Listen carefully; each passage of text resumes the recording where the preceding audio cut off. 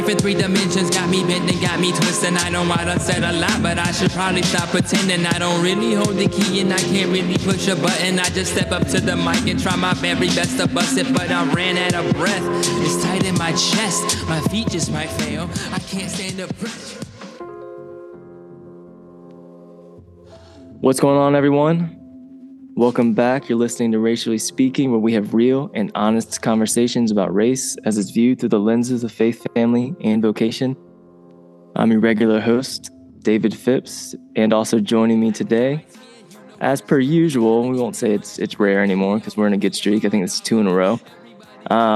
You guys know him if you've been listening to the show, but of course I'm joined by my prodigal co-host, a.k.a. Mr. 2 Chainz, a.k.a. Michael B. Phelps, Aquaman. No, that is not me. Social Justice Cowboy. That's somebody else. That's me, Social Justice Cowboy. Mr. Wyatt, John Mark Walker. What's going on, brother? What's up, man? Well, I mean, you talked about being a member at the pool and a pool with black lifeguards. You did swim team, so you're pretty much that. Yeah, but me and my friend always competed for last place on the swim team. So if you're counting on me to save you from a fight across the pool, it's better if I run all the way around. So you embody like a half of a tearing down a stereotype. Yeah, just half. I can swim, but just not well. You can swim, yeah. I mean, you're on swim team, so I'm sure you're a better swimmer than me. Well, I mean, when I say I'm bad, I'm like, it's bad. It's bad. So Caitlin did swim team, and she went to the pool the other day, and she came home and said how terrible it was because she felt so, like, out of shape and out of it. And she's like I can't believe I couldn't. It was something like I couldn't believe I couldn't swim my normal 30 laps. Oh yeah. And I was like, I mean, I was genuinely like dumbfounded. I was like, 30 laps? 30 You couldn't swim 30 laps. What'd you get, like 15? That's incredible. I was just like, that I could not do that. Like, what did we do last episode? Like, for $1 million? Like, I couldn't do that if you were dangling $1 million in front of me the whole time. Like, that's so many laps. That is a lot. Good and for she her. said that used to be like some kind, like a warm up or something. I don't know. I was just like, I'm sure it was. That's insanity. I'm sure it was. Good for her.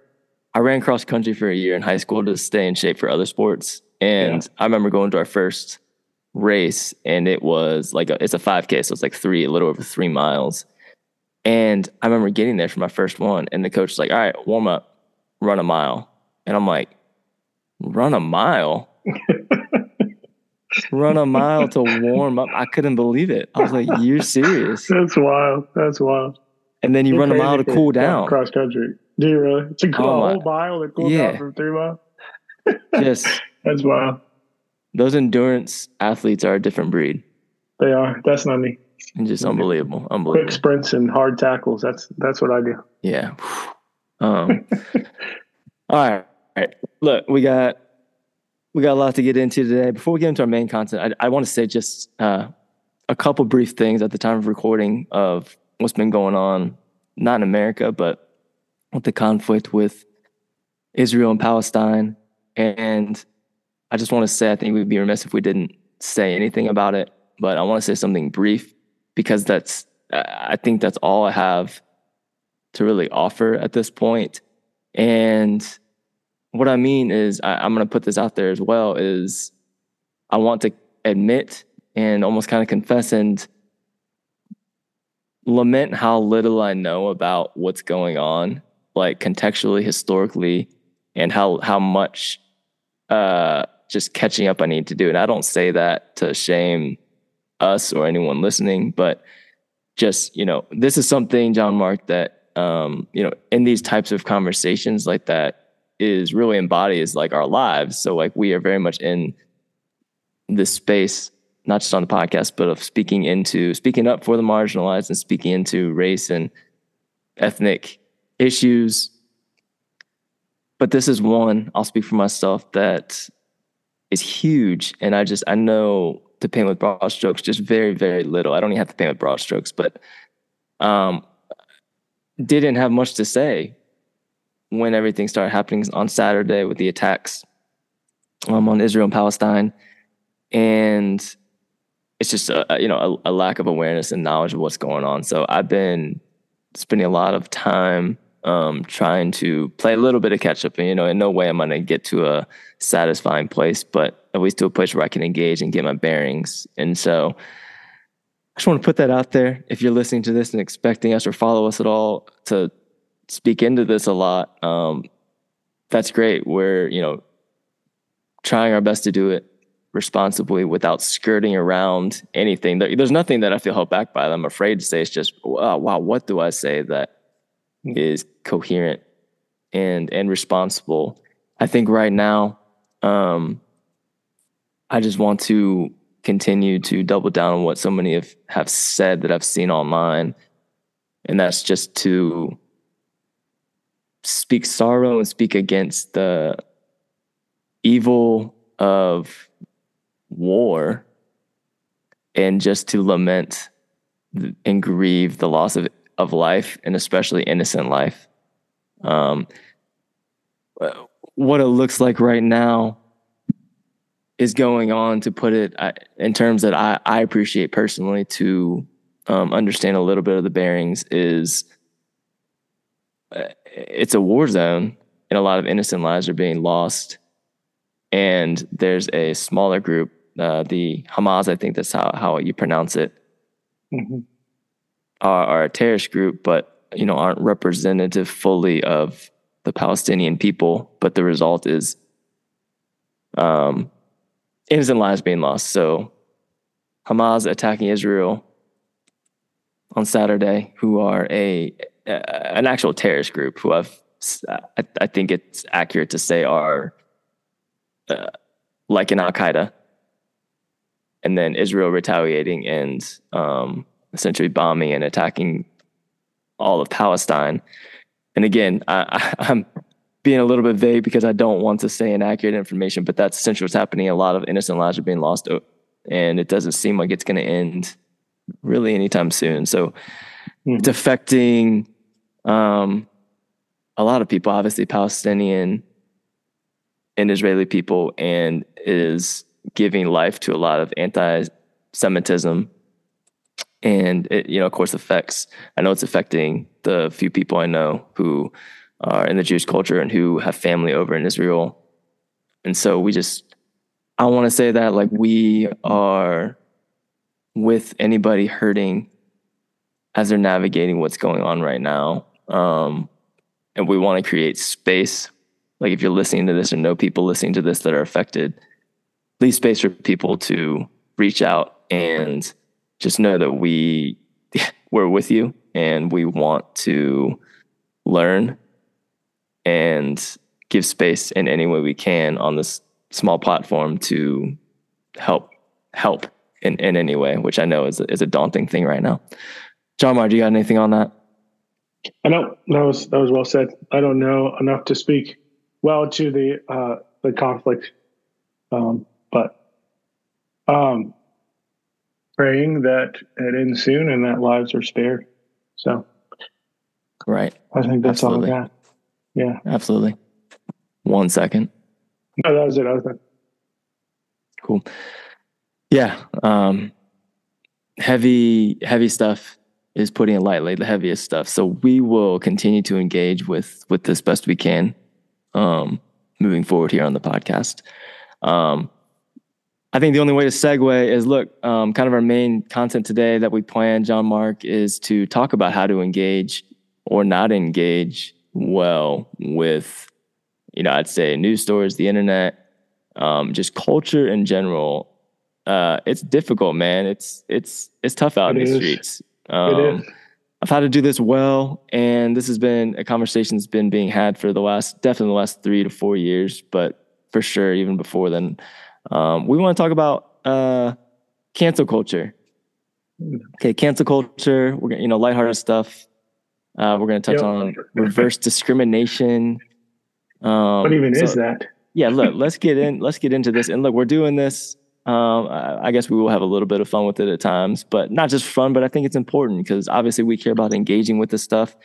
And I think there's different ends of the spectrum. One is a cancel culture, which I think, kind of define as kind of a, I almost used the word in the definition, but just a swift, you're done. You make a mistake, you're done mentality towards mostly celebrities, high profile people. But I think we can discuss how we embody that or enact that in, normal everyday life.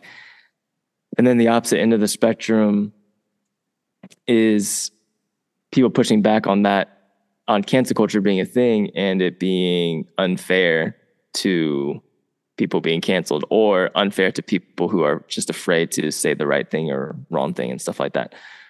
All right, let's start there. John Mark, what are your initial thoughts when someone brings up cancel culture? Yeah. So, I think cancel culture, I think it has a lot to do with celebrity or somebody who has a following of some sort. So I don't think it happens to normal people, us normal people down here who, have a friend group of no more than 50 or a connection group of no more than 50, 50? No following. Yeah, that is the average, I think, is it? tribe Okay. size. Yeah. So okay. that's who you have meaningful relationship with, right? No more than 50. So, if you got more friends than me. Well, I'm not saying I got friends that are 50, but 50. Everyone that I have a meaningful connection with, I think is about 50 max. And if you're canceled from all of them and thrown out, I feel like that's something different than what we're talking about, cancel culture, which I think more applies to somebody who's got an online presence or a group of followers, even in real life followers. Or a church, or is a politician, or some type of leader, and then it's the falling out of grace with that people group based on something you did or allegedly did, right? And we have coined that thing cancel culture, right? And I think that we only coined that way because of I would say that it's connected to online presences where you actually can unsubscribe, unfollow, or cancel your subscription, So I think that's where canceling comes from. But I feel like it's as old as time, this when leaders fall out of grace with their people. I feel like it's as old as time. I mean, what is it? Like all throughout history. So like thinking about like King Louis, right? We should ask King Louis's head. Oh wait, we can't. He's super dead, right? King Louis was beheaded right? because he fell out of grace with his people. He was physically canceled, right? And so I also think of like in Bible times, like Moses went on a discovery trip up in the mountains for 40 days. And in that time, his people were like, well, he's not coming back. Let's forget what he said and start do our own thing and build a golden calf, right? So it's not a new phenomenon, but it is, there are new, I think, realities to it. And I wonder if part of it is that people who develop a following online feel like they're entitled to continue to have that following. Right? Yeah. So it's like, I built this whole thing. I just say one thing and then it's all gone. And it's like, yeah, but you built it, but you don't get to keep it. Right. So, okay. Yeah. So what are your thoughts? Yeah. Is there a healthy element to it? Like, so also great Hamilton quote for those of you that missed that, the King Louis head. Is it all bad or all good? Obviously we live in the nuance here, but I'll share my thoughts. That's unfair to just hear your thoughts. No, I'd love to share your thoughts and then share with me, and then we can answer that. Yeah. I'll piggyback off yours with the word entitlement. I think I associate cancel culture with negativity because I think it describes the polarization that we're all living in. But again, y'all, if you listen, know me well enough to know I think it's helpful to paint with broad strokes to then unpack it a little bit. But I would lean on the side of, based on what you said, I don't think it's a thing in the sense of, I think it's a lot like woke culture. I think it's been hijacked by people that are entitled again, I'm painting with broad strokes for right now, and that they don't want to be held accountable for things. Mm-hmm. I get it. I don't like I'm not excusing, like I don't like in not theory, but I don't like the notion that there's no grace and that people can't make mistakes. Like, I don't think that in and of itself is a good thing, but I don't think that's what is actually happening a lot of the time when people are, quote unquote, I'm doing air quotes, are canceled. And here's what I mean. If we ask ourselves, who has been canceled? So we'll just talk about famous people since that's what we're talking about right now. Like, who actually has been canceled? And so off the top of my head, I'll say so I think it's important to understand like what is canceled and what's not canceled, who's canceled. So off the top of my head, okay, so like R. Kelly, canceled. Bill Cosby, canceled. Yeah, for sure. Matt Lauer, like canceled. Harvey Weinstein, canceled, right? Like those are people like in my mind that I'm like, that's not cancel culture. That's like and I'm not saying they can't experience redemption and a change and that they become better people, but they're done in the public eye. They're done with their entertaining career, showbiz they've career. Done something they're done. That is insurmountable. It is so vile that their reputation is ruined. So that's what their name will be known for. It's insurmountable. They won't be back in the public eye.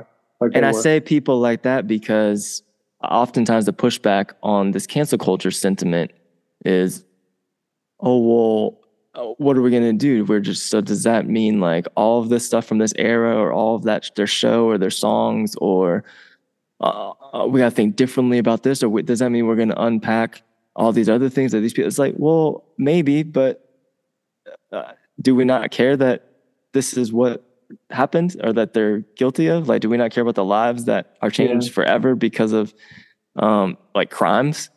And so I don't think that's cancel culture, but I think sometimes that stuff is associated with, because of the internet and because of how people, do actually want to see people fail, and which we'll get into, but that's not canceled. Like they're not canceled. Some other people less egregious, like Candace Owens, like she's not canceled. Have people canceled her? Well, that's what I'm saying. Like I think people in that world would say that they're being canceled because they're speaking up about something that people disagree with. She's not canceled. She has a huge following. Yeah, that's what I'm saying. So she's not canceled. She doesn't. The Black community, by and large, surely doesn't want her to represent y'all, and I think you'd agree.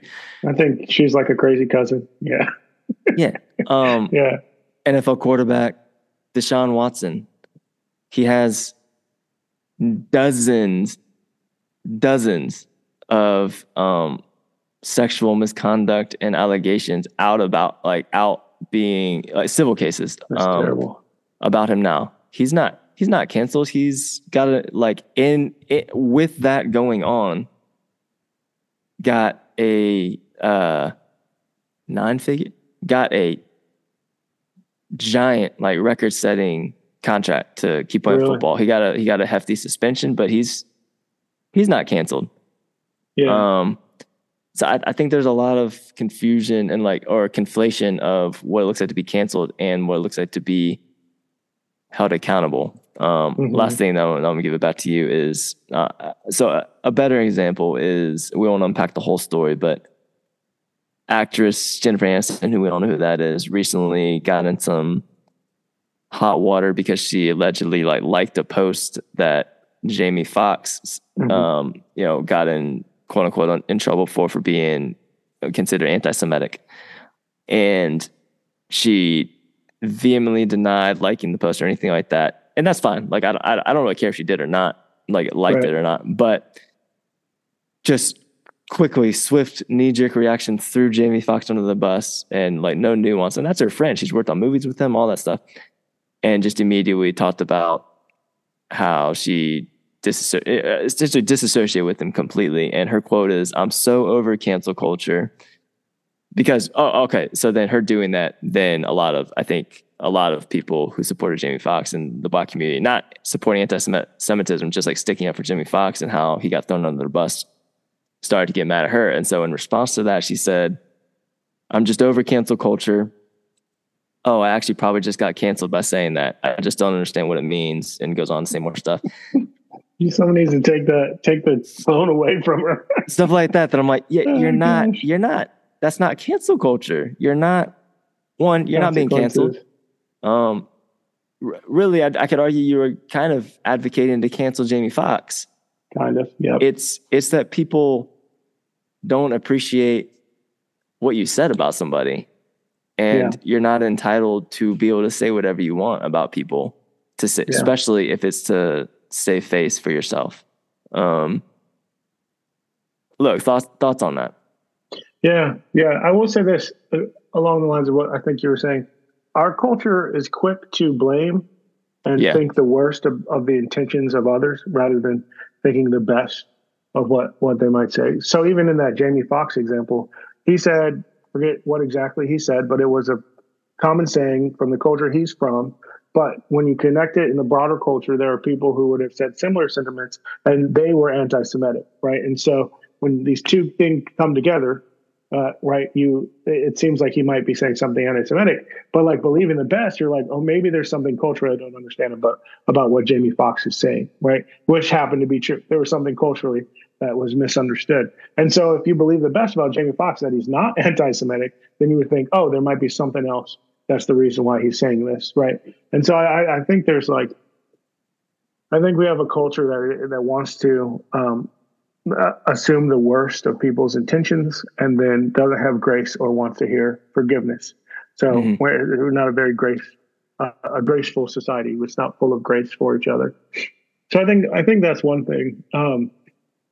But I also think like accountability and apology, depending on the grievance, is a good thing that we should accept, right? We should be willing to accept people's sincere apologies. And, when we're talking about public figures and celebrities, people avoid saying the word "I'm sorry" because they could get in legal trouble, that's weird. But we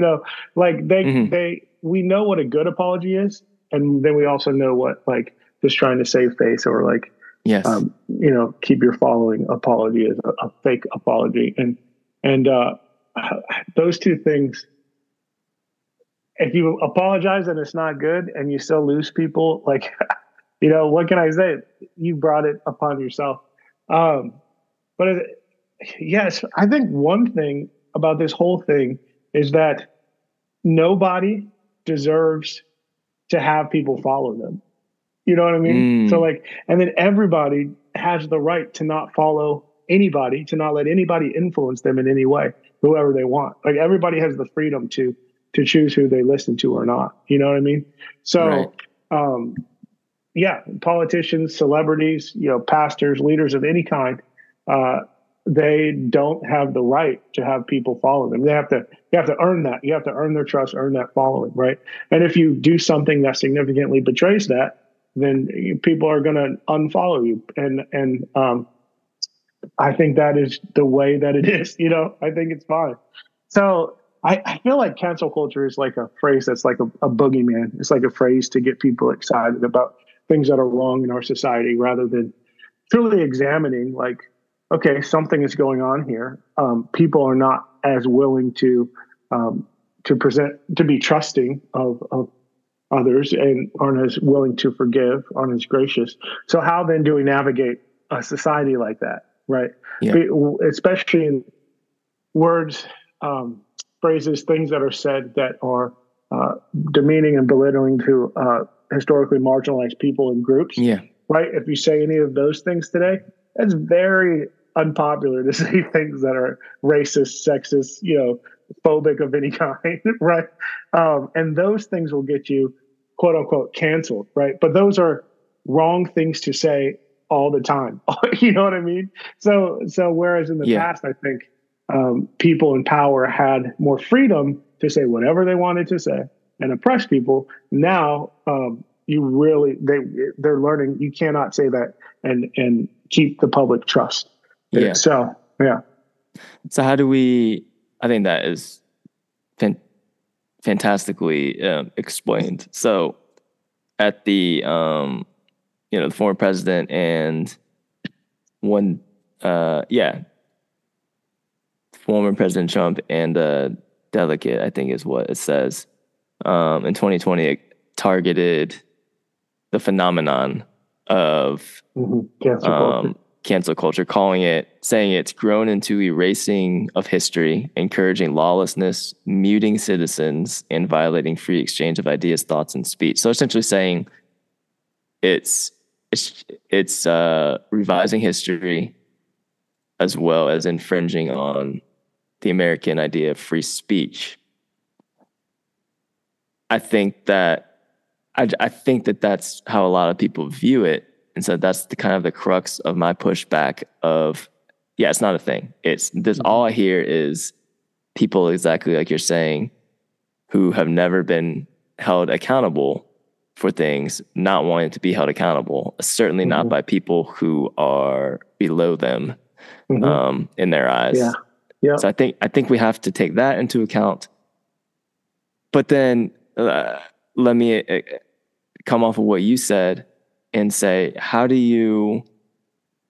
you navigated this over the last few years, as well as how are you currently? So let's make it much more relatable because no one's famous here. How do you navigate canceling or not canceling people?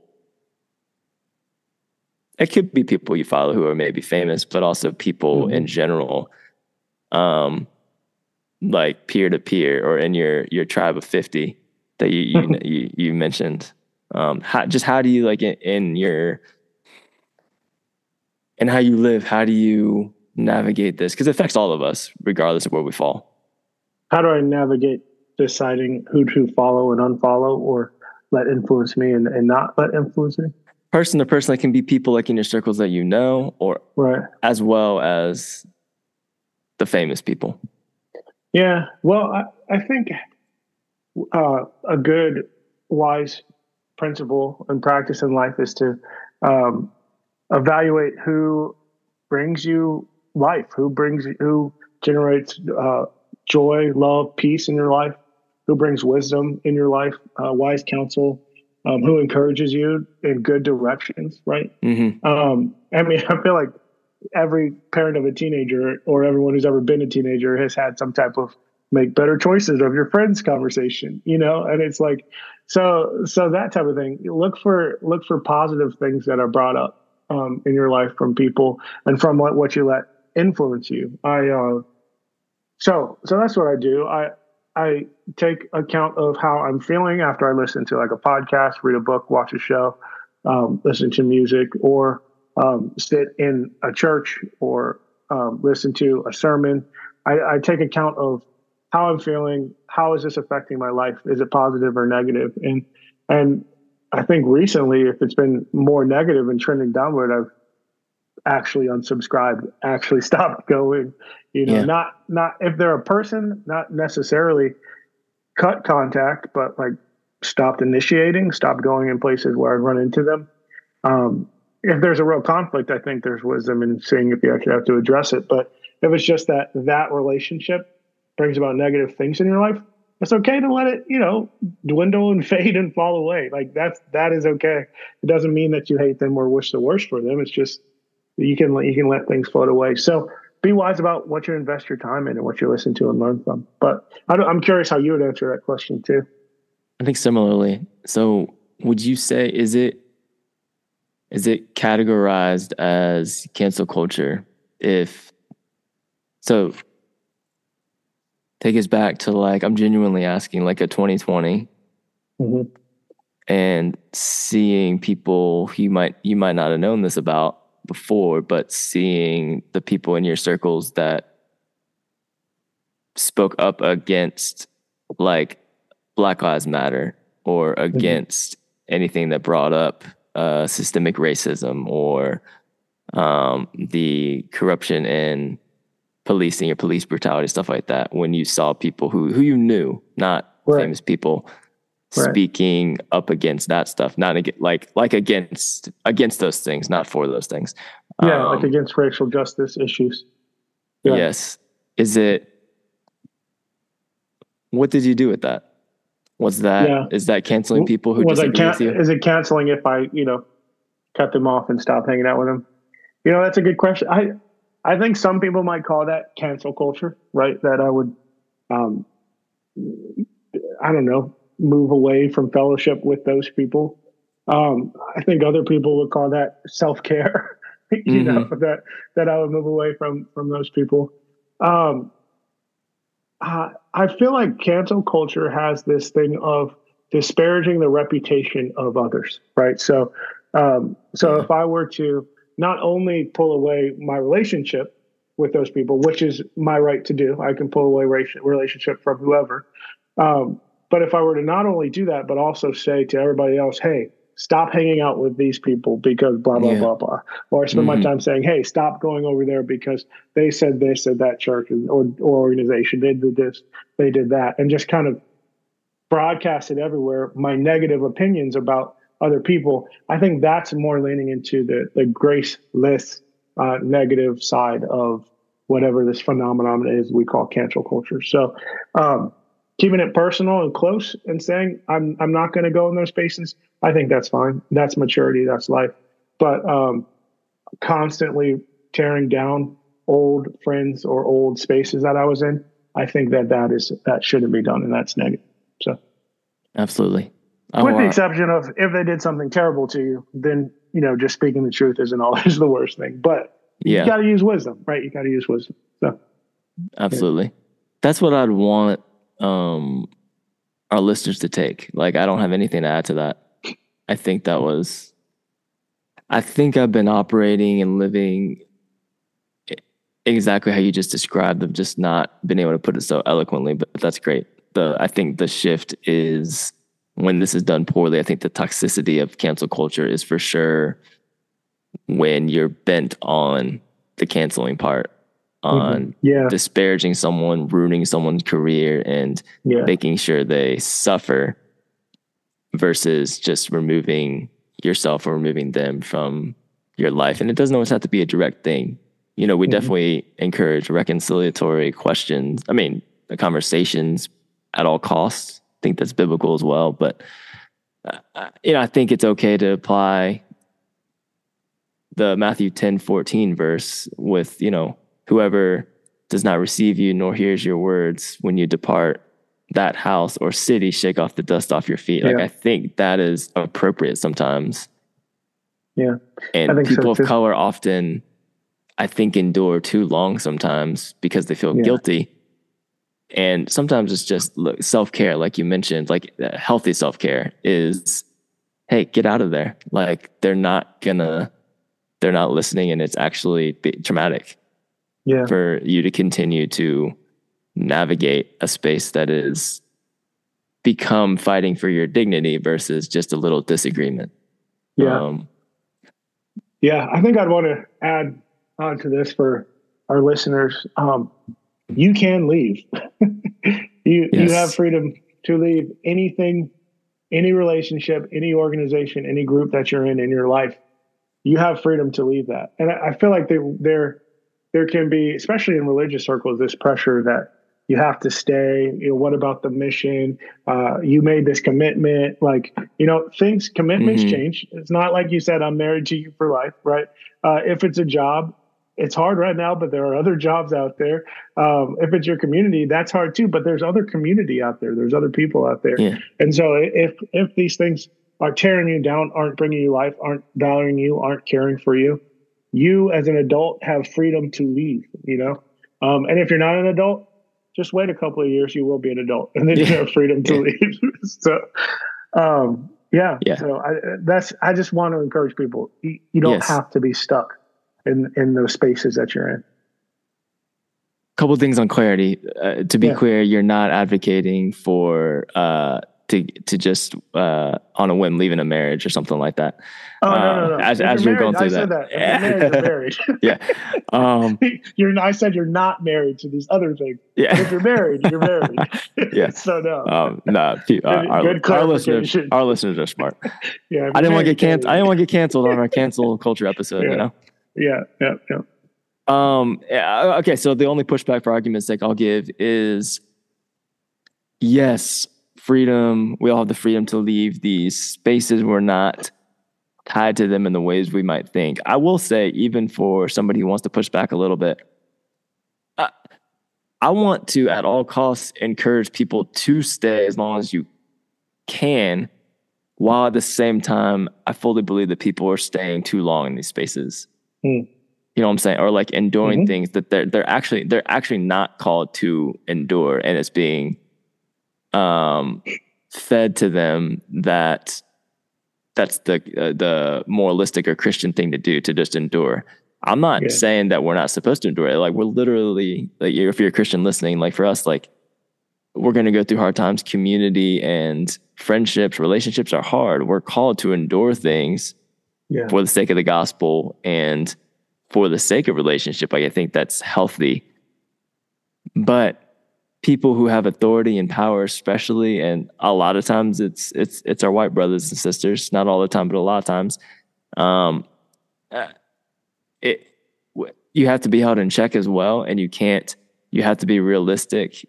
And for my, brothers and sisters of color on here listening, you have to be able to experience the freedom, John Mark, you're talking about, knowing who has power or not, or is maybe even abusing power over you.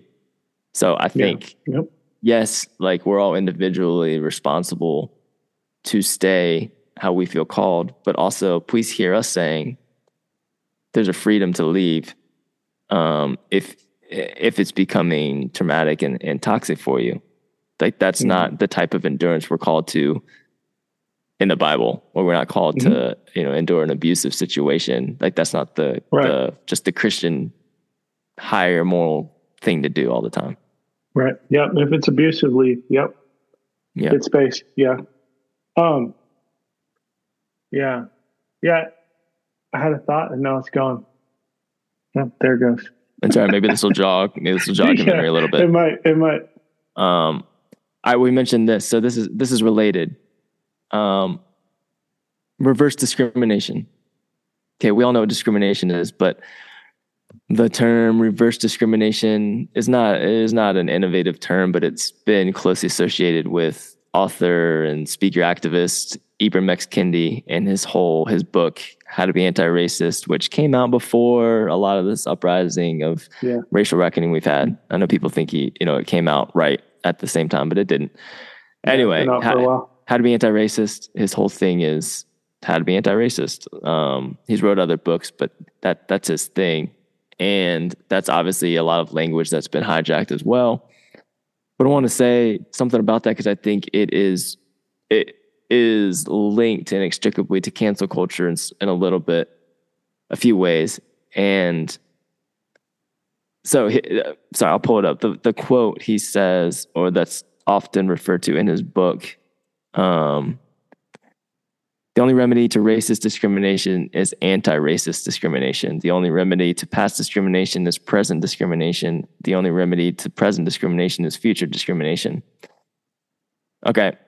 Then there's a pretty solid quote by Lyndon B. Johnson after that. But anyway, let's just stop there. So, thoughts on that quote, which naturally is going to get pushed back. He knows that. What are your knee-jerk reactions to him saying that the only remedy to discrimination is anti-racist discrimination? Only remedy to present discrimination is future discrimination, and past discrimination is present discrimination. That's interesting. I thought we were taking this in a different direction, but this is a good direction. So his quote so it sounds like he's saying fight fire with fire. Sure. Right? It sounds like he's saying discriminate against those who are discriminatory, right? Does any part of you agree with it? I'm trying to find if there is a part of me that does agree with it. Does that make sense? Yeah. So violence begets violence, punishment fit the crime. But then also, if an eye for an eye, we're all blind, right? so that I think that is a human response, right? If the person who was beaten all of a sudden gets the whip and has the power and authority to beat back, right? I feel like it's a natural human animal response to do that. But a higher response is to spare that person the pain that you've been through, even when they afflicted it on you, right? Yeah. And I say higher because I think that response innately believes in a more powerful something. So for the follower of Christ, it's God that is going to bring about vengeance, right? God is going to repay all of the injustices in the world. That's what the Bible preaches. But for someone who is more secular, I think would be the role of government to fix those wrongs. But we know that governments are often the oppressive one. Think of slaves in America, or Native Americans, or even some of the systems of poverty and prejudice that we still have today, right? So then that's why I appeal to God as the highest authority who will fix all those injustices too. But so I don't know. Yeah. If being anti-racist means you are against humans who are racist, I think that fight is in the wrong place. But if being anti-racist means that you're against the ideology and the thoughts and the systems of racism, then I'm like, yeah, okay, I think that's right. So it depends on what he means when he talks about discriminating against. Is he talking about discriminating against people or discriminating against ideas and policies and practices? Right. What do you think about that quote? Or what? That's good. It's good. I think it's one of those both and things. So I would assume he knew that it would, the fruit of what he was saying would prompt discussions like this. So I think some of it might have been hyperbole. I don't think he means, I think it should be taken like this. And this, I'm going to be very opinionated. I think it's not like he said the only way to get over slavery is to enslave white people. Right? Like, I don't think he's doing that with a tit for tat type thing. Like, well, that's the only way. Like black people suffered. Now we're going to, enslave white people for 400 years and have them see how it feels. Like, I don't think it was that. I think the sentiment of the only actual way we're going to undo all this stuff is to start over almost. And the only way to kind of start over is to, you almost have to err on the opposite side sometimes. And I think that is, I think some of the truth in what he's saying is evident in news stories right now. One of which is like the pushback on something like affirmative action. Okay, so the whole thing with that is the pushback on an undoing of affirmative action in higher education and other places, but actual Supreme Court ruling on affirmative action in higher education, like race cannot be considered with the admissions process anymore. The pushback on that came from a very small group of people that didn't like that they weren't getting into Ivy Leagues and other institutions because white people and actually Asian people, because black people were being considered over them because of anything that had to do with race. So my point, I think that's exactly what this quote speaks about. Is it's not discrimination in the same sense of disenfranchisement or dehumanizing people. It's, well, how are we possibly going to get to a place of equality if we don't change how we've been doing the whole system and intentionally always before excluding and intentionally discriminating against people of color. You know what I'm saying? So like, I think what he's saying is truth in the sense of how is it, like, there's not another way. Like, and the other way that a lot of people pushing back on something like affirmative action, what they're saying is they want this race neutral approach to solve the past discrimination. And I think Ibram X. Kendi's point is it's impossible. It's not possible. And it's 100% impossible. It's not possible. That ship has sailed. In fact, that Lyndon B. Johnson quote said, "You don't take a person who for years has been hobbled by chains and liberate him, bring him up to the starting line of a race, and then say, you're free to compete with all the others and still justly believe that you have been completely fair." Like you have to err in a different side. And like, I think of a RBG quote when she was asked, when will you be satisfied with how many women are on the Supreme Court? And she said, and her response was, not till they're all women, meaning there wouldn't be pushback if that was about men. Yep. That's a good quote. But go ahead. Rest in power. Yeah, I think I hear what you're saying. So he's not saying reverse discrimination as in oppress those who oppressed you, but he's saying reverse discrimination as in lift up those who have been oppressed. And it may feel unfair, but we can't be at a neutral place because of the history in our past, right? So I'm not going to put words in his mouth. That's my assumption. Right. I think he's feeling. Yeah, that's okay. Yeah. No, I hear that. That I feel much better about than my reading of it. Maybe I should have been less cancel culture on him for that statement. Not that I would cancel him. I think he has a lot of good things to say. I think we have to use a lot of wisdom in when we read Kendi and take his information in. But I think he's well thought on these issues and speaks well to them. No, I hear you. I think I agree too. And I think affirmative action is a good example. And in the time, it was useful for bringing people of color and women into academic spaces and workspaces. Now, I think I'm hoping that our society is at a point that if a university or a business or a company has weird, racial demographic numbers or ethnic demographic numbers, and it's like, why don't you have a lot of Black people working in your company? Why are the numbers off? Then I think the public could be against that. I think we're at a point where maybe public thought and opinion would be in favor of having diversity. And so I think that society will drive itself, and we hopefully don't need affirmative action as much anymore. I'm not saying I'm glad that it's over.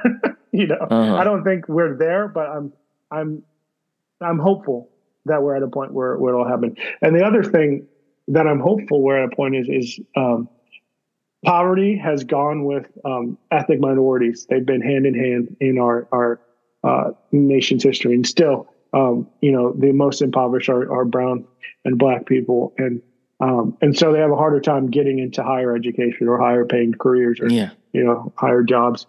And so I'm hopeful that companies, colleges, universities will look at different factors when considering diversity than just race now that has opened up for them. So, I don't know. No, absolutely. I agree. Like in an ideal world, we wouldn't need affirmative action. I don't think that's all you're saying, but I think I 100% agree with that. I just don't think we're in an ideal world. I don't think we're anywhere near the ideal world. Not just kind of like, I really don't. Like, I think there's a lot of evidence that we're not there. And I think this sentiment that Ibram X. Kendi has brought up is kind of addressing that. Like, I think so a lot of organizations, or like whether it's churches, or I've been in a lot of those kind of conversations with church. Like, I think one of the inarguable steps towards fostering a multi-ethnic organization, including church, like you have to have a priority has got to be diverse leadership. And I don't think there's not an argument around that reality. Like that has to be one of the, if not the first step in how to go about things, no matter how long it takes. Like that's got to be something. And my point is, I think the only reason to argue about that is because you don't want to actually do it. Yeah. And so like it'd be ludicrous to, even with the gender argument, like if you're trying to have more women lead, like how could you not prioritize interviewing and vetting women for those positions? Like how ludicrous is it to be like, well, but that's a priority, but we're going to make sure we interview men and women equally. It's like that makes zero sense. And for people who have seen a path to power, who have never had to face that, it feels like discrimination. Like that's what I'm saying. It's a feeling. Like it feels like discrimination. That there's people being considered. Everything has been weighted in your direction, right? You've been preferenced before, unstated preference, but you've been preferenced before because of your gender, your race, the culture you come from, the language you speak. You've been preferenced before, and now we're trying to bring diversity in, and it's like, oh, but there's so many people like. So I see what you're saying. That's where it comes in. So men will feel some kind of way when women are preferenced over them because they're women, or even considered because they thought that they had a clear path to whatever position they wanted. So it's like if of my kids, if I always gave my oldest like 2 candy bars and then the other one's 1 candy bar and 1 candy bar, then all of a sudden I started giving equal candy bars. She'd be like, well, why'd you take my candy bar away from me? And it's like, it's like, well, now there's fairness here. Before I was giving you unfair preference. So I think with the college administration, legacies for forever have been giving preference into these highest schools in our country, right? Legacy admissions is the opposite of affirmative action, and nepotism is the opposite of affirmative action in the workplace, right? Hiring your family or your friends' families or your business partner's family, right? It's like, are we going after that in the same way we're going after affirmative action? We still need, like, to your point, we still need that balance of affirmative action to counteract the negative of nepotism and legacy admissions. So I think the reality is that the ideal world that we all claim to want is going to feel uncomfortable to people that have always benefited from it not being equal.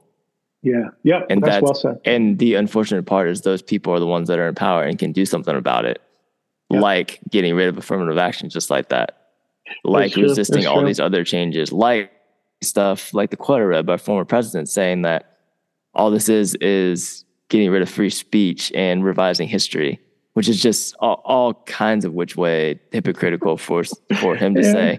But it's true. Anyway. We got to go. That man is the freest to say whatever he wants. He has nothing but free speech. We got to go. But some practicals. Look, with all this, we said a lot, and a lot of this stuff is interconnected as always. But even with what we began with, I can't help but notice. I think that you only know what you know, and you're going to be engaged with what you're engaged with. And I acknowledge the toxicity of something like keeping up with the news and or social media at times, but I also want to acknowledge the danger in cutting yourself off and just out of whether it's self-care at times, absolutely take a break. Like you need to do that for mental health a lot of times, but don't err on the side. Don't do the opposite end of the spectrum and just cut off and be uninformed about everything.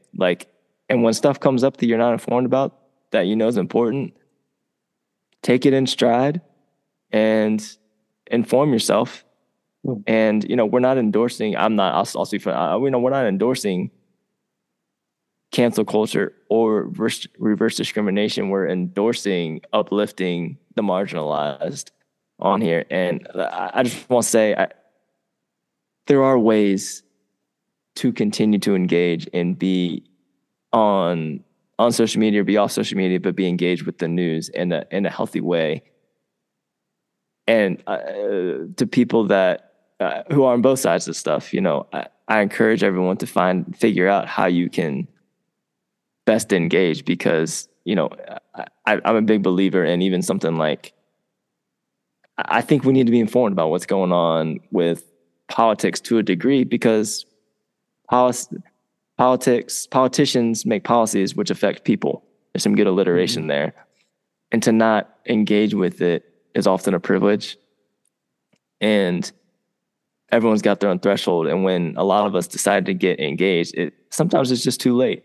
And so I think can be a loving thing to be informed and engage with these things. Yeah. Not in an obsessive way, I'm not saying that, but in a way that is just, hey, this stuff affects people. I need to know what's going on as a human being. You got anything to add to that, John Mark? I think that's kind of the backdrop of why we even did this. No, I think that's good. That's well said. Awesome. Responsibly engaged. Yeah. Anyway, all right, we got to go. I know I've gone over time when we talked about John Mark, but look, man, thanks for potting with me. Listeners, as always, thank you for getting all the way to the end of this, spending just a little bit of time with us. Look, as always, please follow the podcast, submit to it, subscribe. That's the word. Subscribe to it. Don't cancel. Yeah, don't cancel us. Also, don't, submit to us necessarily. Subscribe to us wherever you get your podcasts, on all the platforms. It does, help us get listeners and all that kind of stuff. Write us a review if you have the time. Only give us 5 stars. If you don't want to give us 5 stars, don't give us 2 stars or anything. Yeah. Like it or don't like it. Yeah. We love y'all. Regardless, we're also on social media. Follow us there. We love to hear from you. We really do. Send us an email. We love engaging, and hopefully what you've been listening to is helpful. The music you're listening to is done by our guy Dylan Dent. The artwork and logo were created by Ashley Bush. And we'll see you guys next time. The nightmare might scare you, no worse than reality. They hunt you by day, R.I.P. Ahmaud Arbery. Everybody got a time, but that's less than comforting. I hope I'm alive by the time they choose to comfort me. Mosquitoes in the vein, or leeches on my soul. This money on my mind is a fracture in my bones. You get crippled by continuing existence like a ghost. And they wonder why we drink, and they wonder why we smoke, and they wonder why we think that everything's a joke. I'm shocked that we can sleep, must be the thought of letting go.